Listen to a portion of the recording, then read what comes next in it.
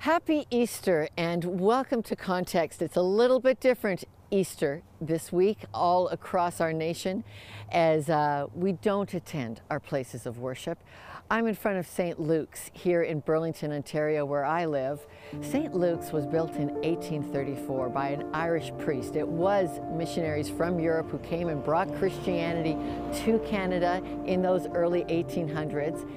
And this particular church location was given to the priest from Mohawk Chief Joseph Brant, an Aboriginal leader who held the territory here. And in our city, that historic gift has a special designation that this church must always have a view of the lake.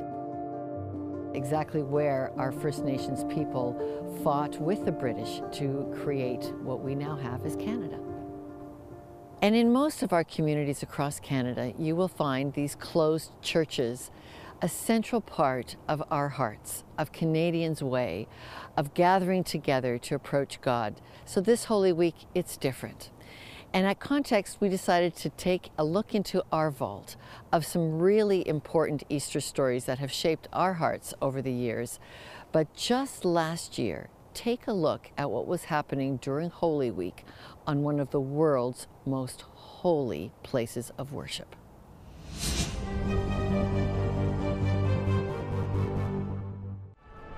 Few tragedies stop us in our tracks like the destruction of ancient art that comforts us.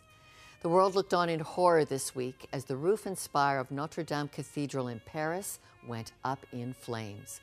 As fire ravaged through the 850-year-old cathedral, onlookers wept, sang hymns, and prayed to cope with what was transpiring before their eyes. God's steadfast love and majesty, exquisitely adorned in places like the iconic Notre Dame, is not contained in a building. The Holy Spirit moves free to comfort and attract people to God in times of trouble. Today on Context, an Easter special on why hope is always rising and will never be destroyed. But the entire world was watching Notre Dame. And this may very well be a miracle.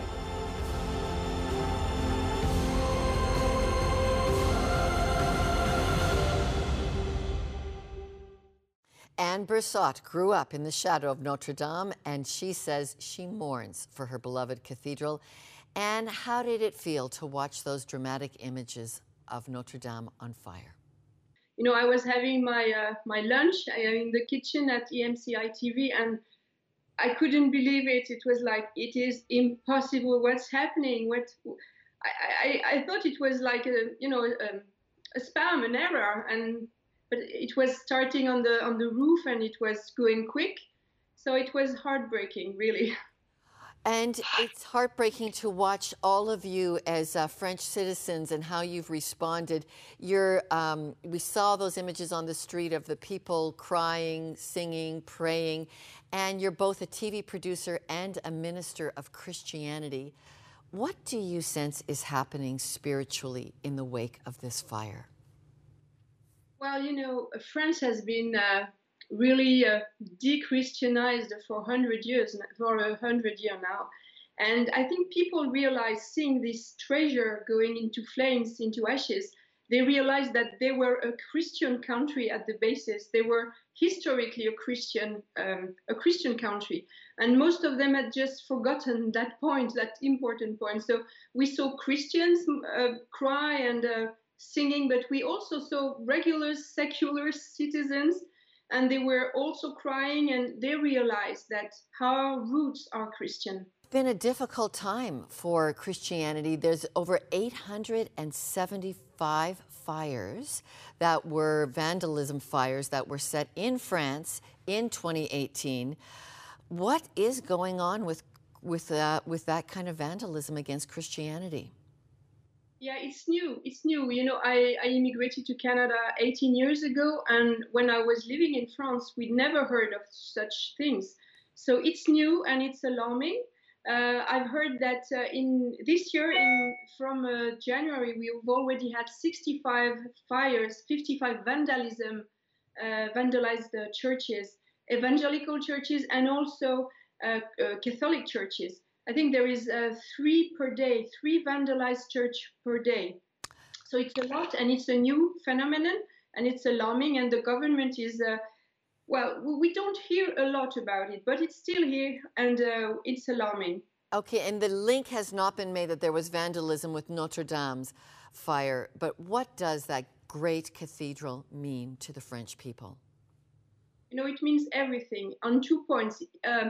For Christianity, it means something because it's the greatest Catholic symbol in France, and also historically because every major historical events took place in Notre Dame de Paris, and this for 1,000 years, well, 800 years. And the kings were there. Henry IV got married there, and he converted to Catholicism there. Emperor Napoleon Bonaparte, there was his coronation here. When Second World War finished, it was in Notre Dame de Paris that the people celebrated. Every time we have national funerals, it's in Notre Dame de Paris. All the tourists go to Notre Dame de Paris. So for France, it's the heart of Paris, it's the heart of France.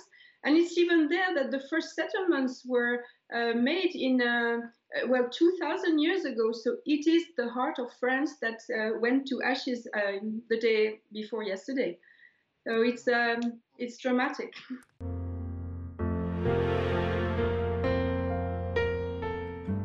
Well, to help with your hope this Easter, we're going to refer to some guests from my book, my recent book, For Your Health. And I want to introduce to you 2 science researchers who are in this book.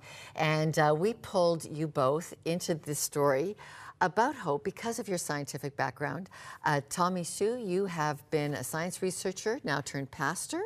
And Colin, you have been a scientist that looked into physics. Physics was your science background.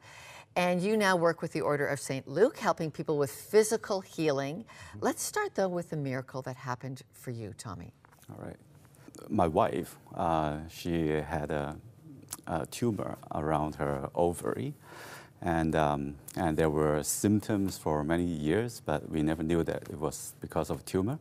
And when we arrived in Canada, we went for some kind of checkup, and we realized that it was there. And after we knew about it, we went back to the church and asked the church to pray for us. And after a few weeks, we went back for another checkup, and it's just gone. And together with the symptoms, which was with her for a long time, but it's all gone. And it helped you have a baby. And you've had a family, and we're going to talk a little bit more about some other miracles. But this, you as a scientist first said, wait, let's wait and just see. And it has proved answered through prayer. Yeah, my scientific mind was like, no, this cannot be true, right? Let's just wait and see. And then we waited, and it was really, all the symptoms was really gone. And we tried to do elimination in our mind. It's like the only logical conclusion we could come up with is God. God healed your wife. God healed my wife. Okay, Dr. Colin Campbell, this happens. There are other types of healings. Explain a little bit other than outside the physical healings. Mm-hmm. What else do we see? Well, I got into it from a very rational background, being a physicist. And I had an experience that during the Eucharist, I saw this blue light, and no one could explain what it was. So I went to an Order of St. Luke conference in Waterloo, and everybody's dressed in blue.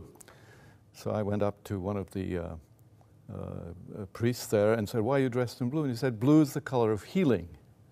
So I got into the Order of St. Luke, and there are physical healings, such as Tommy experienced.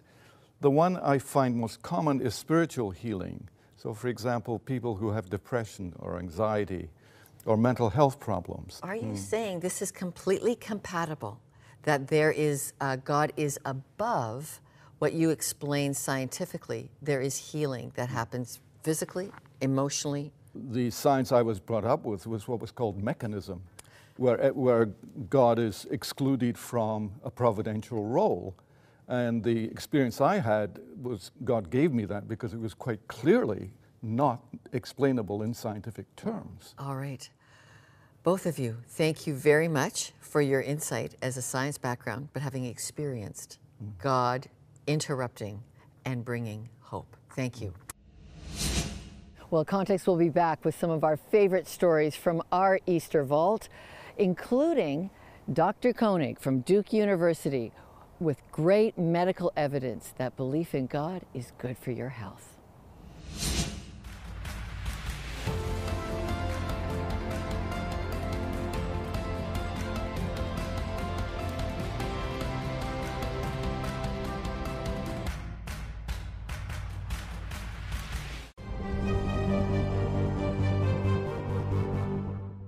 Well, let's take hope a little personal now, and science actually has some help for us on this. Hope, religion, and your health. Dr. Harold Koenig studies this at Duke University Center for Spirituality, Theology, and Health. Dr. Koenig, how does belief in God affect a person's health?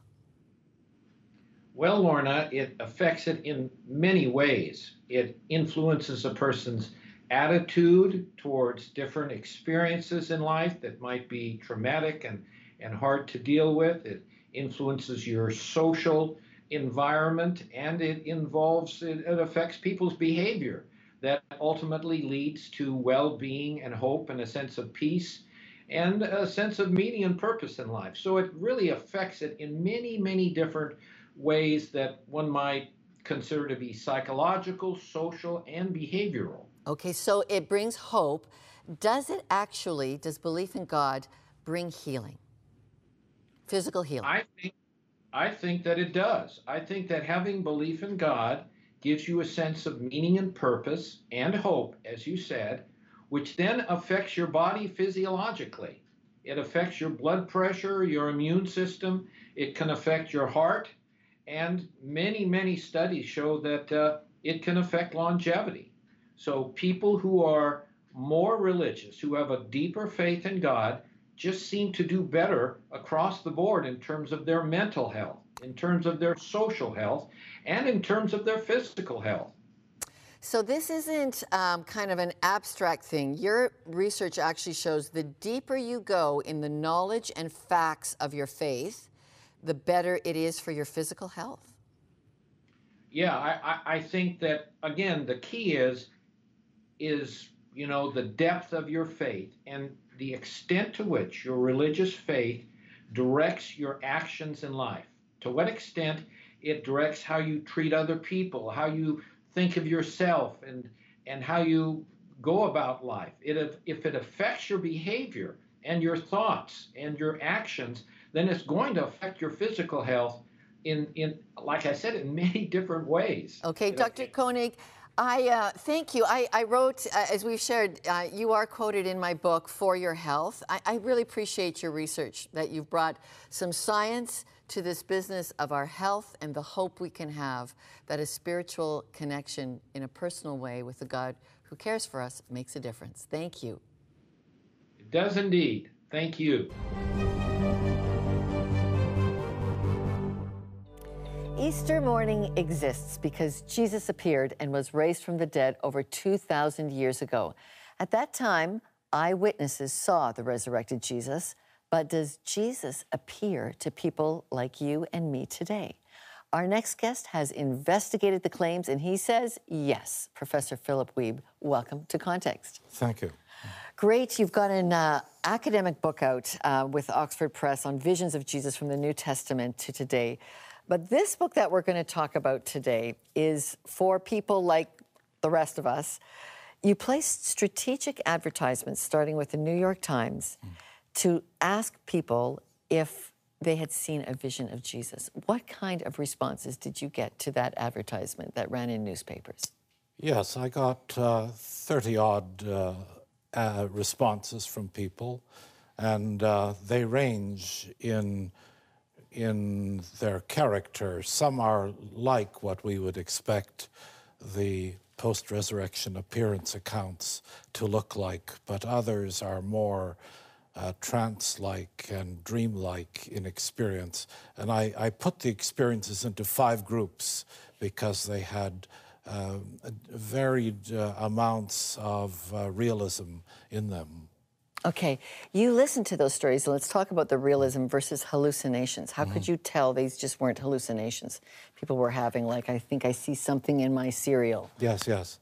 Well, I wanted people who were awake, or at least they thought they were, and their eyes were open, and a being appeared, and they identified the being as Christ, and the experience had some great significance for them, and they weren't trying to generate it by certain ascetic practices like abstaining from food or not sleeping or in other ways depriving themselves of sensation. Okay, because I recognized, I recognized one of the persons in this story because of Hebron Ministries, which is a famous prison ministry. So you had experiences like Ernie Hollins, who saw Jesus in a prison cell, to just the nice mom who saw him at the kitchen table one day. Give us one of your favorites. One of my favorites, I've got a couple of favorites. I like the story of Barry Dick, who was a student at a Bible college just 15 miles from where I live, and he went to Mount Baker to ski. And it was a bit warm that day. His goggles fogged up, and he went over a 50-foot embankment. That's his estimate.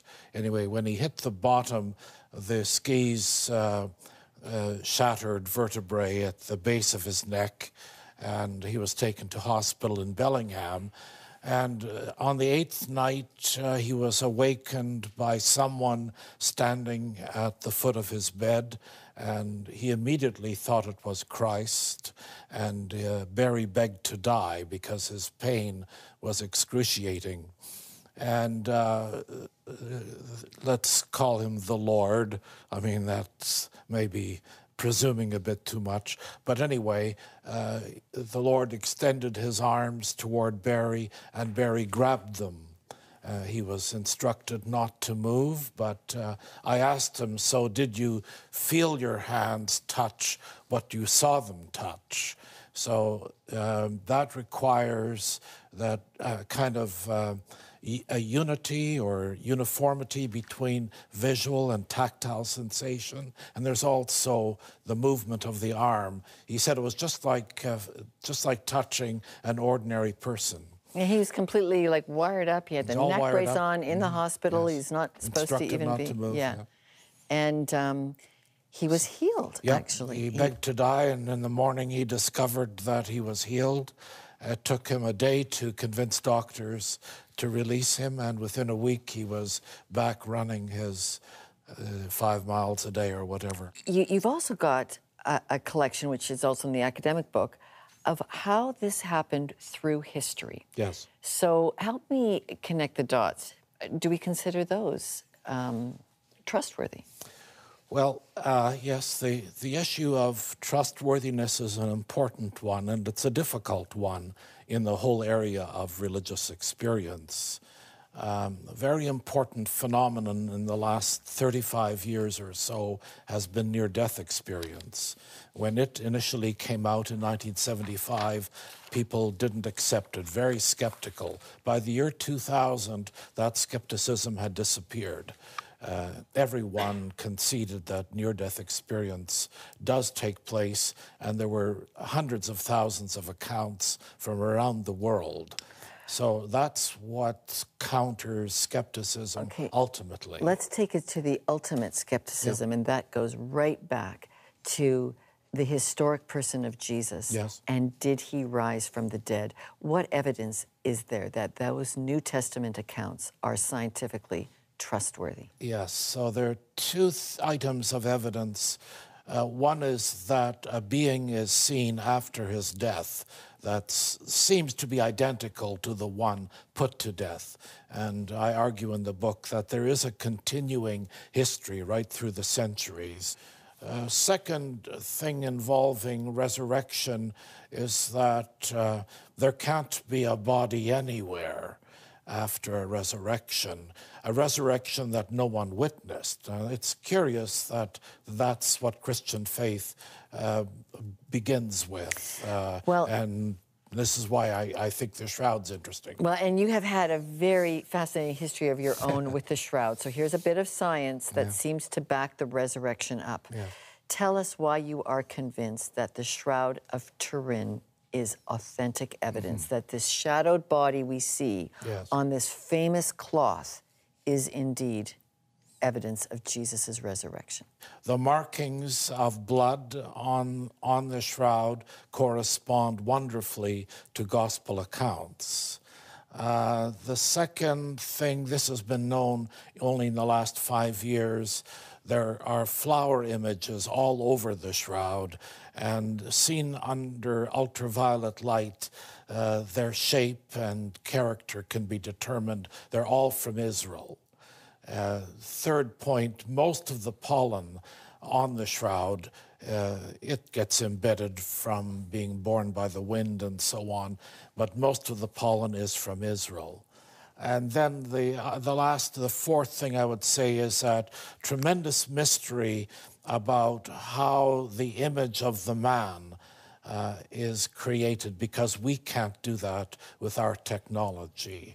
It's a bit of scarring of the linen, that's all it is.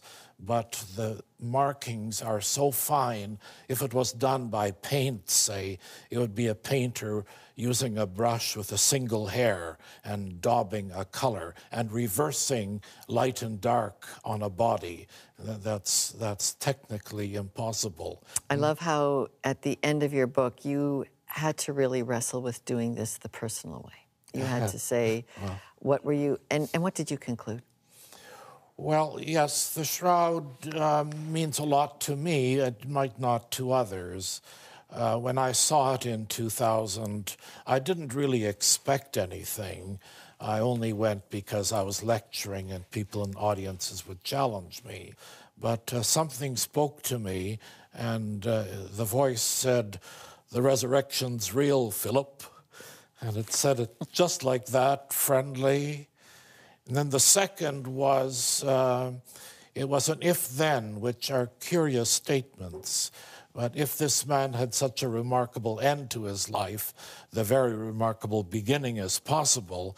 And that's when I realized I'd never believed the virgin birth, and I never expected to.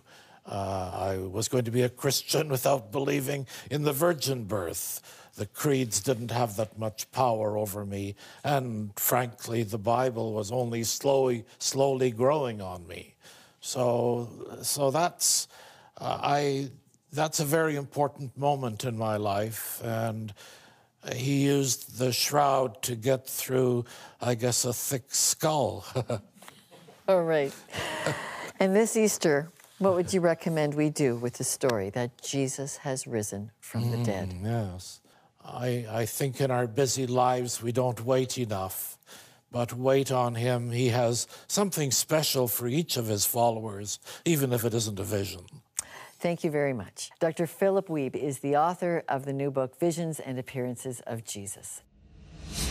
We've explored Easter this episode, but to help us get it right, let's close things off in the wrap with context blogger and professor of religious studies at Crandall University, John Stackhouse.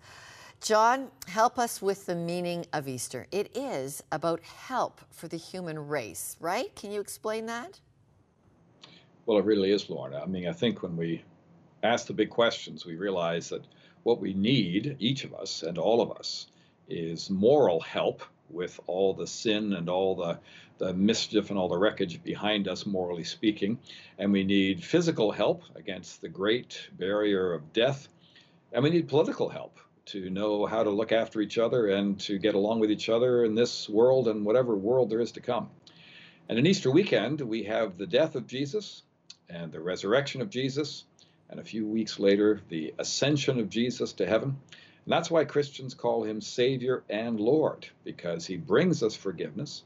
He shows us we're going to get new life if we will trust him for that. And he is the one who will help us now and in the world to come to solve the political problems that seem otherwise to bedevil us. And so this precious week where we focus on that unique message, I actually thought when we covered the fire at Notre Dame Cathedral and we saw with such global relief that the altar and the cross was undamaged in the Notre Dame fire of Easter week. Remind us the meaning of that cross and altar configuration. Well, it's so powerful, isn't it, that this very week, this tremendous disaster has made us look at this giant tourist attraction and think, what's it really for?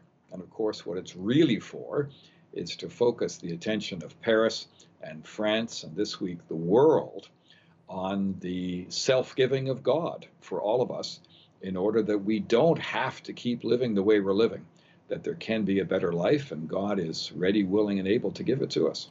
And your blog this week, it wasn't the blog I expected, John, on Context, but you wrote about hell, about the fire of hell. You actually think that's the greatest message, that we can help people realize they don't have to be separated. Explain why you wanted to do hell. Well, hell is the good news that all that's bad in the world is not going to be there forever, that God is going to take care of it and he's going to remove it from the universe. We all hope that's the case. Hell is the Christian doctrine that it will be the case. And we can avoid it if we will let God do for us what we can't do for ourselves. That's the big question. Will we let him help us, or do we insist on going our own way? Professor John Stackhouse, thank you. Good to be with you, Lorna.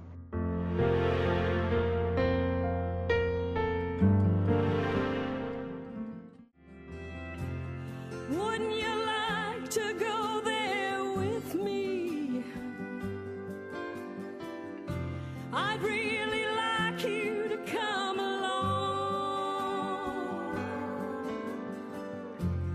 We could wrap the love that's in this whole world around us and let the healing begin. Well, those have been a look at some of our favorite stories from our Easter Vault.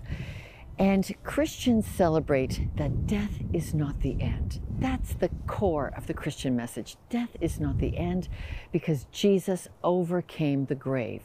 He laid down his life and was resurrected to new life and said, now death is finished. The sting of death is done. We've had a lot of fear about death. I've been reading stories, headlines, the Globe and Mail medical reporter saying now is the time to talk about death because COVID-19 has required us to do it. You cannot talk about death without talking about your spiritual care. And will you accept the free gift that God offers of life everlasting, of a new life in heaven after the curtain of death has been drawn? So we've put some great tools on our website to help you begin those spiritual discoveries. Don't go into Easter this year without knowing the eternal gift of Jesus for your life today and for your life after death in heaven. From all of us at Context, I'm Lorna Dueck. Happy Easter.